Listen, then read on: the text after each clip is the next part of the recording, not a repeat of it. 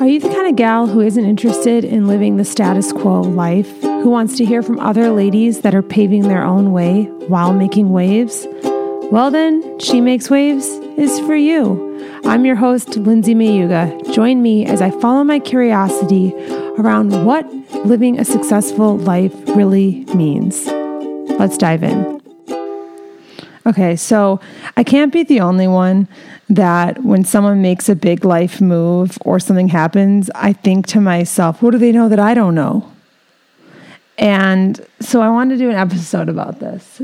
I think the example that first comes to mind is years ago, working in my first salon, the manager of the salon left. And I remember getting the email and thinking, what does she know that I don't know? Like, why is she leaving? Like, if she's leaving, does that mean I should go? Like, other people's decisions made me feel like I needed to make one too. And I think it's really funny because the older I've gotten, the more I realize like how ridiculous that really is, that there's a million reasons why people do the things they do, that, you know, their personal lives, their internal desires, their situation as far as like the, you know, mental health component of being where they're at, you know, child care, you know, overall dreams and aspirations. There's so many factors, moving close to family, prioritizing your relationship. There's so many reasons why people do what they do. And sometimes it's not even that deep, right? But I thought it was just interesting to reflect on how sometimes when someone, you know, it's kind of an example of like the looking around instead of looking within. And I think it's something that I think, if I'm honest, I really have struggled with in my life. And it's something I've really had to work at.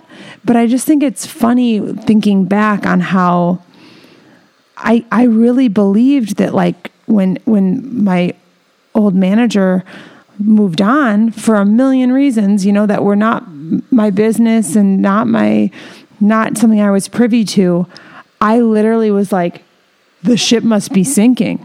And I think it kind of goes into some of like our childhood patterns and just the way that we've been taught the world is.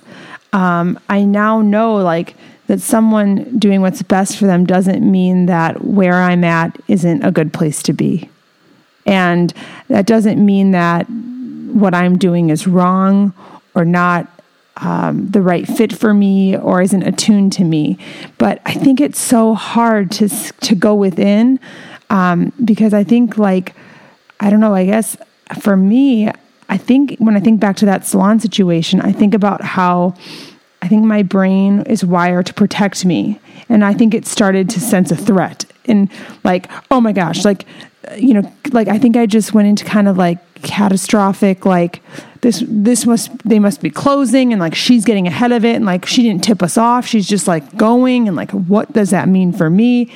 And I think I don't know. I think like as I've kind of rewired my brain to not think in such dramatic terms, and also the more I've grown and learned about myself and the more I've been on my own and alone, you know, in my business, I've learned that there is no one track trajectory, but also just this idea that someone else, you know, and it kind of goes both ways. Like if you've ever shared a dream with someone or shared an accomplishment and someone else's inability to celebrate that, it's like, I think it's what I'm talking about here. It's like your dream maybe makes them wonder if their dream's enough or if they're allowed to follow theirs, or maybe puts a highlighter on the fact that they're not pursuing that dream.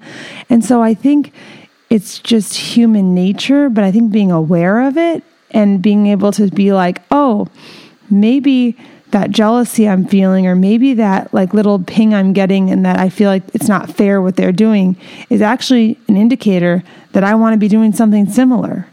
Or that person moving on maybe makes me think about how I never gave myself permission to think that I would move on, but maybe instead of being scared that this ship is sinking, maybe I need to have an honest conversation with my employer and with my boss and say like, hey, I have to tell you, like I'm one of those people that I believe now that you cannot over communicate. And even I think I communicate really well, it's still something I have to significantly work at. And maybe I'm a great communicator in my professional life, and in my personal life, there's room for improvement. That is actually true.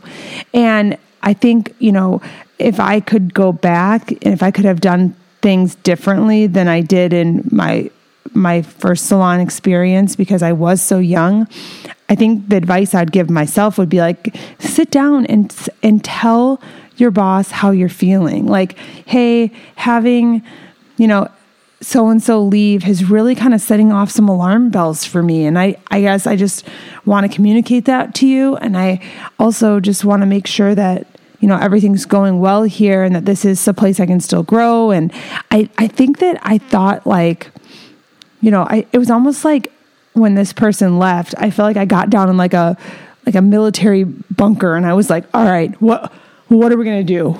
And it's like nothing, like that person's doing them and I get to do me. And I don't know, I think just this idea of like, what does that person know that I don't know? Like, I guess sometimes I see things and that's kind of my snap judgment of like, what do you know? What do you know? And I think truthfully, that person knows what's true for them. And I can only know what's true for me. And what's true for them is maybe not true for me. And so I guess I wasted a lot of time in my life, checking on someone else's grass, wondering like why mine isn't greener, instead of just watering it. And, now I got sprinklers going, the water, and I just have turf now, to be honest, in real life. But at the end of the day, I just think this idea that what do they know that I don't know? It's this scarcity mentality that's not believing that what's for you will not pass you, and that if you desire it, it's already in the cards, and that you don't have to worry about how anything comes to pass. All you have to do is like put one foot in front of the other and take little steps towards the life that you want. And in my experience, little steps add up to like a whole new life. And I've never been someone that makes changes like abruptly, unless you ask Beth, my therapist. She'll be like, Lindsay, I'm not talking to you for 2 weeks, no major life changes. I have a little bit of an impulsive side, but for the most part, when it comes to the way that I live my life and it comes to the way I run my business, it's pretty slow and steady. And I think that when I want to react, it's kind of coming from that place of, what does that person know that I don't know? And it's believing that it's that fragile. And I know about my business, I know about my life, they aren't that fragile. And because I think I live in an authentic way, things that you think are going to rock you don't like you thought they would when they come. You're like, oh, that sucks. Okay, cool. All right, well, let's figure it out. I'm going off with the information I have. But truth be told, nothing is as earth-shattering as it is in your mind. When things happen, I'm like, God, that was way worse in my mind. Okay, I live to tell another tale. So I guess this idea of just not really believing, like Dr. Daniel Amen of Amen Clinics, he says, don't believe every stupid thought you think. And he's a doctor saying that, so that means something. And yeah, like you might think that person has all the answers, but you actually might not know that that person's actually in school and going part-time because they're in school to become something else. And that's just their own world. That's not them knowing something you don't know. That's them honoring themselves. So at the end of the day, my goal for myself and my hope for you is that in those moments when you think, what does that person know that I don't know, that you rewrite that story and you say, that person's living their best life and that's only pointing me towards doing the same in my own life. And use them as fuel, use them as a way to get curious about your own life and your own situation and wish them well, because life is abundant. There's plenty for all of us. I even say about people that I don't have in my life anymore that I don't get anything out of not wishing them well. If anything, it doesn't feel good to see people not do well. So even if you're not in my circle, even if you're not in my life, I do wish them well. And I do wish everyone the best because it's better for me. It's really selfish at the end of the day. But I don't want to spew venom at people because I only know it's going to come back to me. So I wish you a wave-making day, and they don't actually know more than you. I'll leave you with that. You have everything you need.